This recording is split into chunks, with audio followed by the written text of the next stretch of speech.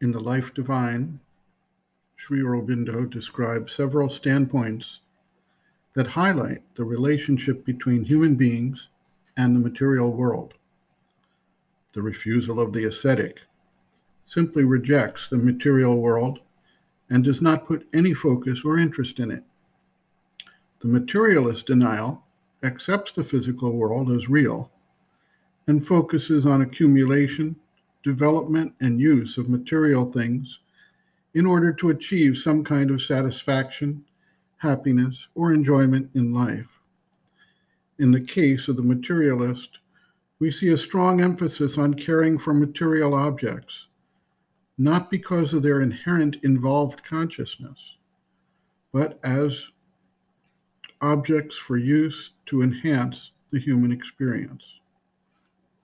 This bifurcates into those who approach the material objects with detailed care and concern for proper handling, and those who treat material objects as disposable and thus not subject to need for care.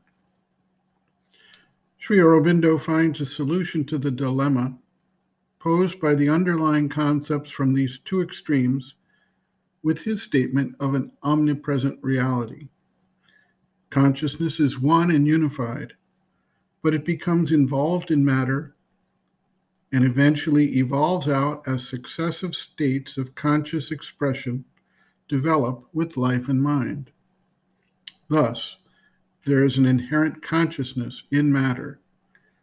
As we view the atomic structure of matter, we see a highly organized and systematic formation of energy as the basis of material forms.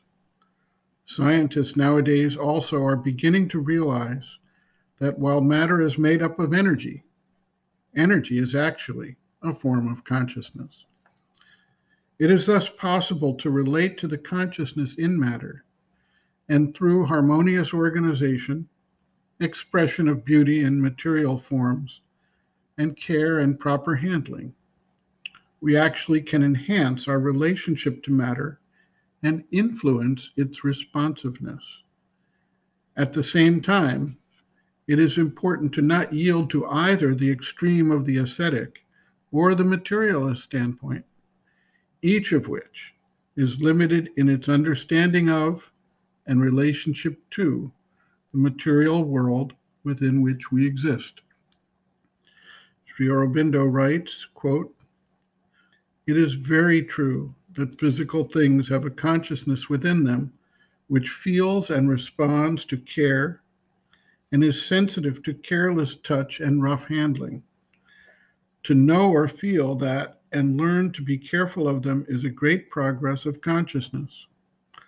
The rough handling and careless breaking or waste and misuse of physical things is a denial of the yogic consciousness and a great hindrance to the bringing down of the divine truth to the material plane.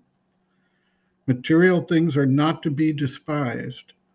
Without them, there can be no manifestation in the material world." End quote. Reference, Sri Aurobindo, Integral Yoga, Sri Aurobindo's Teaching and Method of Practice, Chapter 6, Sadhana Through Work, Meditation, and Love and Devotion, Work, pages 129 to 145.